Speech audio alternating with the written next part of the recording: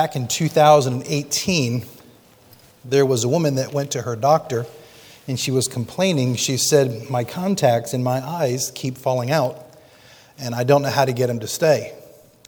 I can't see any better. I need to make sure my contacts work. Well, they did some tests on her and found out that she had made a slight mistake, a big mistake actually. She kept putting contacts in her eyes, but her contacts were not falling out. They were sliding behind her eye. And when they did the surgery, she had 27 contact lenses in the back of her eye, none of which helped her to see any better. Ouch. Sight is important. We all need to be very careful what we look at and what we discern through what we see. I want you to turn your Bibles to Mark chapter 8, verses 22 through 26. I don't think I've ever preached on this text in all of my years here at Antioch because it's a tough text to preach on. The only way you'll really understand it is if you recognize it as the meat in a sandwich. You've got to look at the text before it and the text behind it. The text before it in Mark chapter 8 talks about Jesus speaking to his disciples about watching out for the yeast of the Pharisees and that of Herod. And he says to them, look, it's not bread that you're thinking of, it's the teaching, false teaching that you've got to look out for. And he says, do you still not understand? So when we talk about spiritual sight, we're talking about understanding. God wants his children to understand who he is, how he works, and how we should behave in this world. So we want to answer this question today. How does Jesus open our eyes? Or you can say it like this, how do we grow in our spiritual understanding? But God does not want us to stay the same spiritual age our whole lives. He wants us to grow. Let's read the text first, and then we'll dive in a little bit. Mark chapter 8, verses 22 and following. They came to Bethsaida, and some people brought a blind man and begged Jesus to touch him. He took the blind man by the hand and led him outside the village. And when he had spit on the man's eyes and put his hands on him, Jesus asked, do you see anything? He looked up and said, I see people. They look like trees walking around. Once more, Jesus put his hands on the man's eyes, and then his eyes were opened, his sight was restored, and he saw everything clearly. And Jesus sent him home saying, don't go into the village. The first thing I want you to see in this text is the problem. There's a blind man. Secondly, I want you to see the compassion of his friends or the people that helped him. Notice what happens here. He didn't come to Jesus on his own. He had some people that took him to Jesus. He doesn't say a word to Jesus, but the people cared enough about him that they begged Jesus to touch the man's eyes. Some commentators think that this man was not born blind. Like in John chapter 9, it says that person was born blind, but perhaps he had an accident or something happened in his life that he was able to see at one point, but was no longer able to see. We see that later in the text because he saw what looked like trees walking around. How would he know what a tree looked like if he had not ever seen one? So the first thing I want you to see, it's people cared enough about him to help him see. In the same way, Christians should care enough about those that don't see so that we should help them to see. Jesus said in John chapter 9, for judgment I've come into this world so that the blind will see and those who see will become blind. So we want to gain spiritual insight. We want to have spiritual understanding. In other words, we want to grow in our faith. Get deeper, more mature in our faith. So when we look at this text of Scripture, the first thing we see is these friends take this man to Jesus. Here's the first point on your outline. When we talk to Jesus, our eyes get opened when we talk to Jesus. Now I want you to look at this. It seems like a verse you just kind of skip over, but there's a lot in it. Verse 23. Jesus took the blind man by the hand and led him outside the village. Okay, we read it. Let's go on to the next one. No, we got to stop a minute. Remember, the concentration on Scripture is very important. Jesus takes this man by the hand. That's a touch of tenderness. There's compassion involved in that phrase. And he leads him away from people outside the village. So, what we can read from this text is that we don't have to do all of our spiritual activity for people to see. Most of us, we fall into a trap that we've got to tell people how smart we are, how spiritual we are. We fall into the trap of doing our spiritual stuff before the eyes of men. Jesus could have done a miracle here, and everybody could have said, wow, what an amazing Savior, as he had done in other texts. But here's the Son of God saying, you know what? In this instance, we're going to separate you from the crowd. It's time to get away because this is going to be a little different. Jesus reserves the right to heal as he wishes. He deserves the right to do his work in the way that he wants to. We can't put him in a box. He's God, we're not. And what he says, because of your circumstances, I'm going to take you away so nobody can see. And what you see happening here is Jesus working in a person's life, and it may not be your life.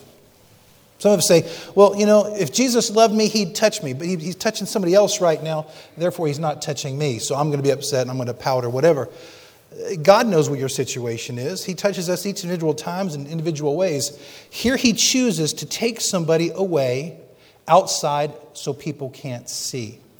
And they're going to have a discussion. Okay? Now, here's what I want you to see. Sometimes God will put you in a situation where you have to be alone with him. You ever been sick on a bed? You're all alone. There are a lot of people in this pandemic that have been all alone.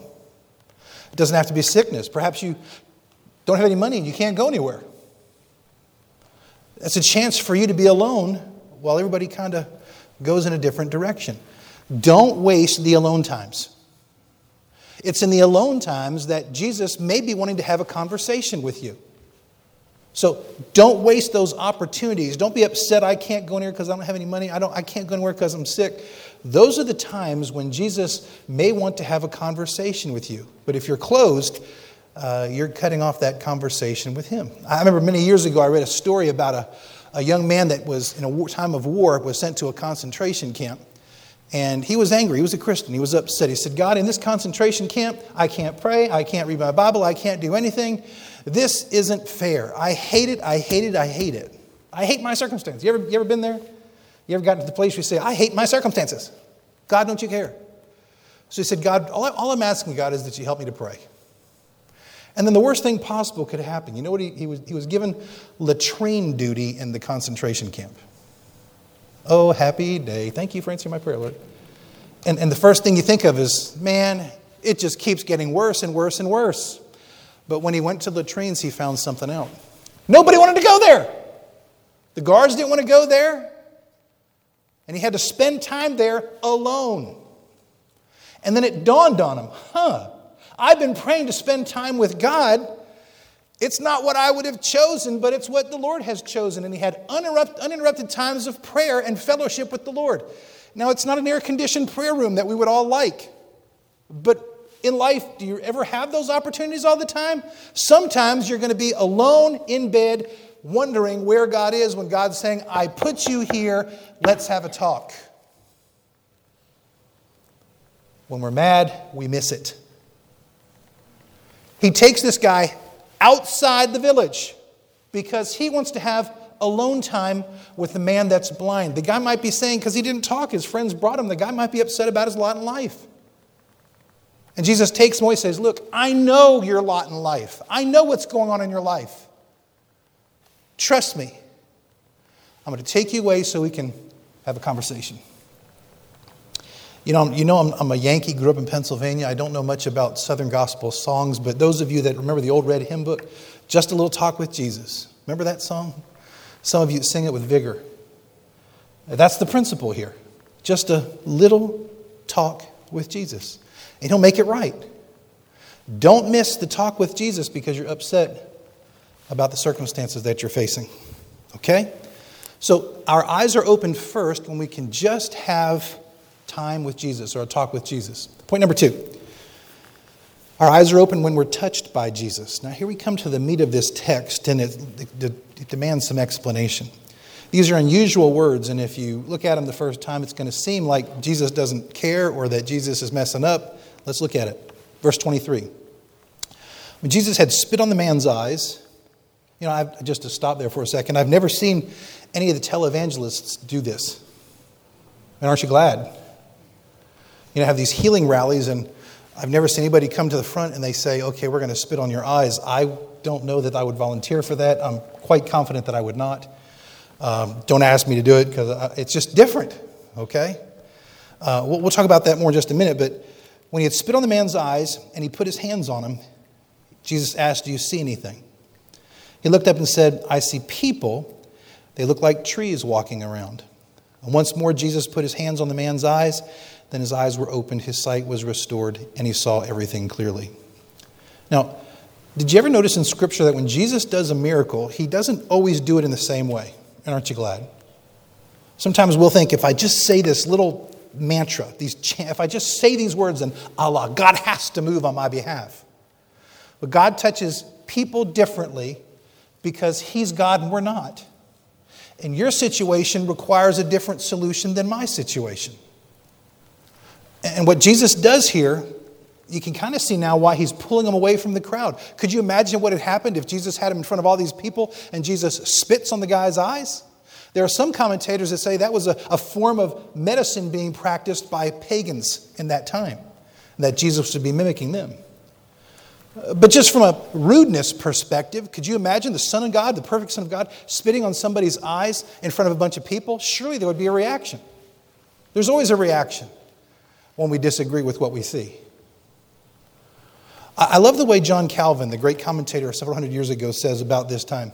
As to why Jesus abandoned his usual method of instantaneous healing, Calvin says, he did so most probably for the purpose of proving, in the case of this man, that he had full liberty as a method of proceeding and was not restricted to a fixed rule.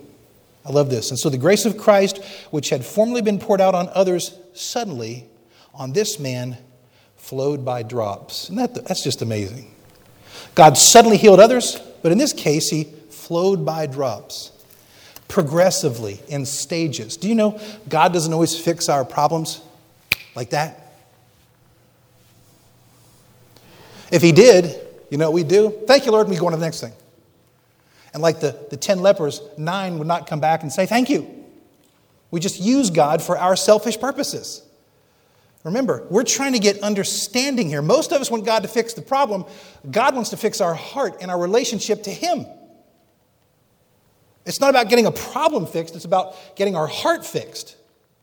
This guy hasn't said a word yet. We don't know what's going on with him. But Jesus is dealing with him alone. We don't know what's going on in that private conversation. And in the same way, you and I, we have these private conversations.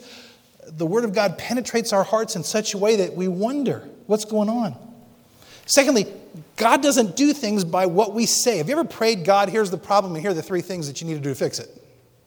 Try that sometime and see how many times it gets answered. God is not limited to our solutions. God does things in the most mysterious, wonderful, awesome way. Because he's God and he knows what he's up to.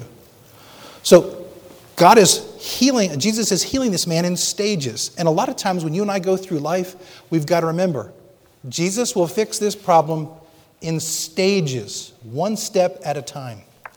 When the children of Israel were taking over the promised land, they didn't get it all at once. In the book of Deuteronomy, it says, little by little. So the wild dogs don't come around and consume you. Would you just take a little bit of growth today? Would you take a little bit of the problem being solved today? Or do you demand that it all be fixed today? See, when Jesus does the healing in our hearts and in our lives, he does it perfectly, but sometimes he does it in his time where we don't think he's moving fast enough. But what's happening here is, notice what the text says. Let's go back to verse 24. He looked up and I see people, they look like trees walking around. Now, again, he sees partially, but he's not there yet. In many situations of life, we'll see part of what God's up to, but not all of what God's up to. But I want you to, we're missing it. Have you seen it? This was a blind man that was seen. He couldn't see trees before, but now he sees trees walking around. He's got confused sight. You ever talk to a Christian that was confused in their understanding? Man, they'll be happy to give you answers, but they don't have a clue as to what they're talking about. They sound like, yeah, that's a bunch of trees walking around. What does that mean? Who's ever seen trees walking around? But that's the way some people's spiritual life is. They make no sense. Trees walking around. I was in a hospital one time talking to a fella, and every time I was talking to the person on the bed, he was at the edge of the bed, he would correct me. I didn't know the man from Adam. I'd sit there and I'd say something about Scripture, and the Bible says this, and he'd correct me. He always had to have the last word. You ever hang around somebody that had to have the last word? Aren't they a joy to be around? Sometimes it's the guy you're looking at in the mirror, okay? Be careful. Or the gal looking at the mirror. But every time I'd say something, correction. Always right, I was always wrong. But man, he didn't make any sense. It was terrible theology. But you see, when you don't have understanding, spiritual understanding, you got to make up your own. Your opinions don't necessarily mean you're right. As do mine. Scripture is right. Jeff's not always right unless I'm lined up with Scripture. So what God's in the process of doing is He's changing our thinking from trees walking around to being able to see trees and God walking in our midst. But notice, don't miss the fact that the healing has started. The discernment has started. Yeah, I can't see completely, Lord, but I just see trees walking around. Listen, when you're having a conversation with somebody and they're talking like that, don't ignore them. God's working in their hearts. It's trees walking around. It doesn't make a bit of sense to you because you might be a little more advanced than that person. But praise God, you're not blind. And praise God, they're not blind anymore. But the good thing is Jesus isn't done yet. The Apostle Paul was fervent for the Lord he knew. The Bible tells us in Acts chapter 9 that he was going around doing great works for Judaism. And suddenly a light from heaven came and said, Saul, Saul, why do you persecute me? And Saul said, Who are you, Lord? Here's a religious guy doing great works. The Bible says he was greatly trained educationally. And he says to himself, or to the voice he's hearing, who are you? Have you ever looked up to the heavens and said, who are you? I have. I said, Lord, I don't know you from Adam, but if you're real, you better show yourself to me. The Apostle Paul at that time, Saul, said, Lord, who are you? And he said, I'm Jesus whom you are persecuting. Now get up and go into the city and you'll be told what you must do.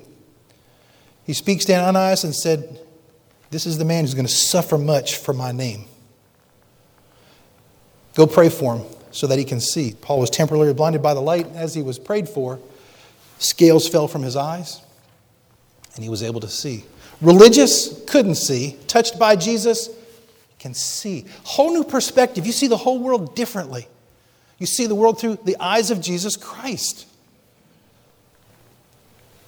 Some people see trees walking around, but Jesus isn't done yet.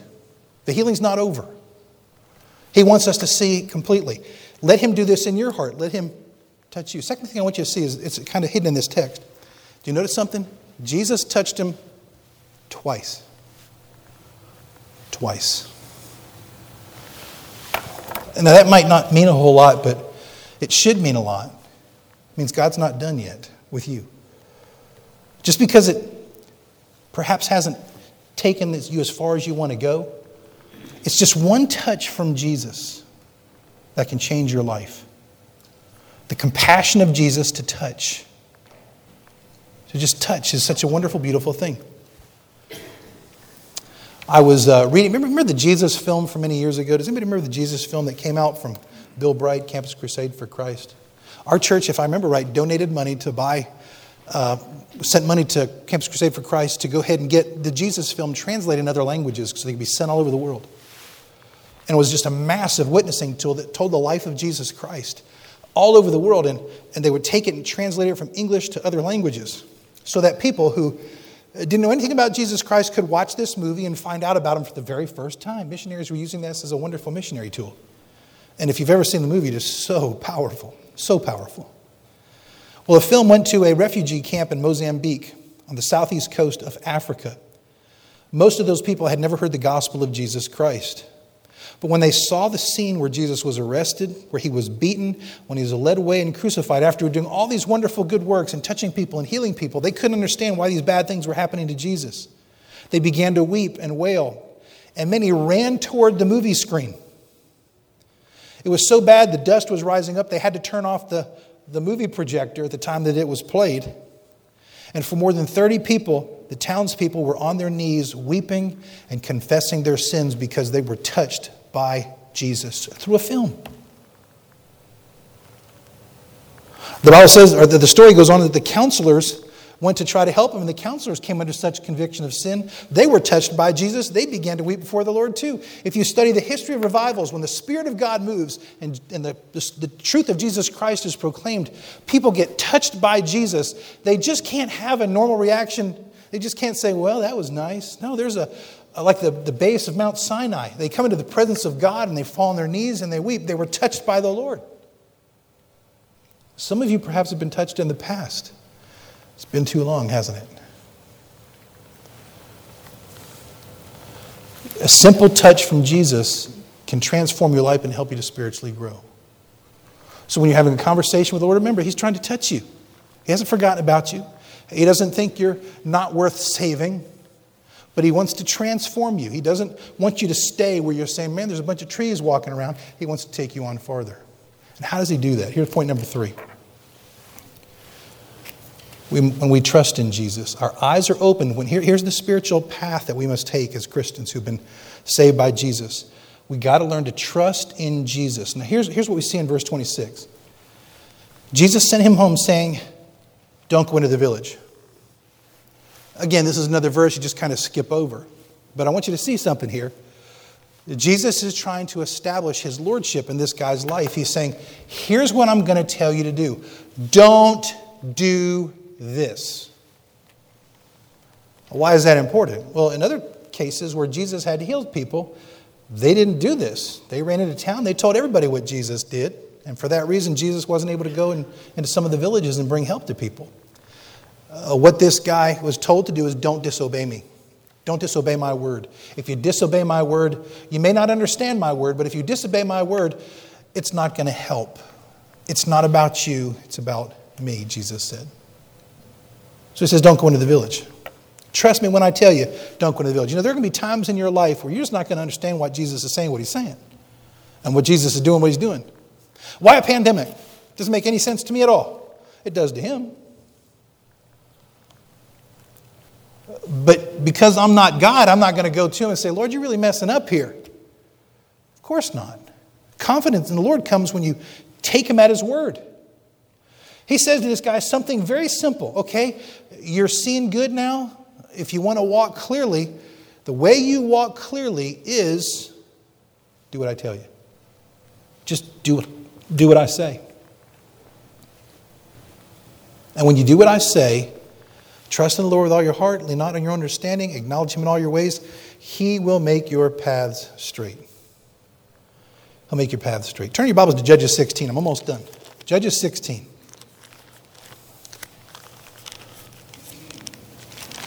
There's an interesting story here.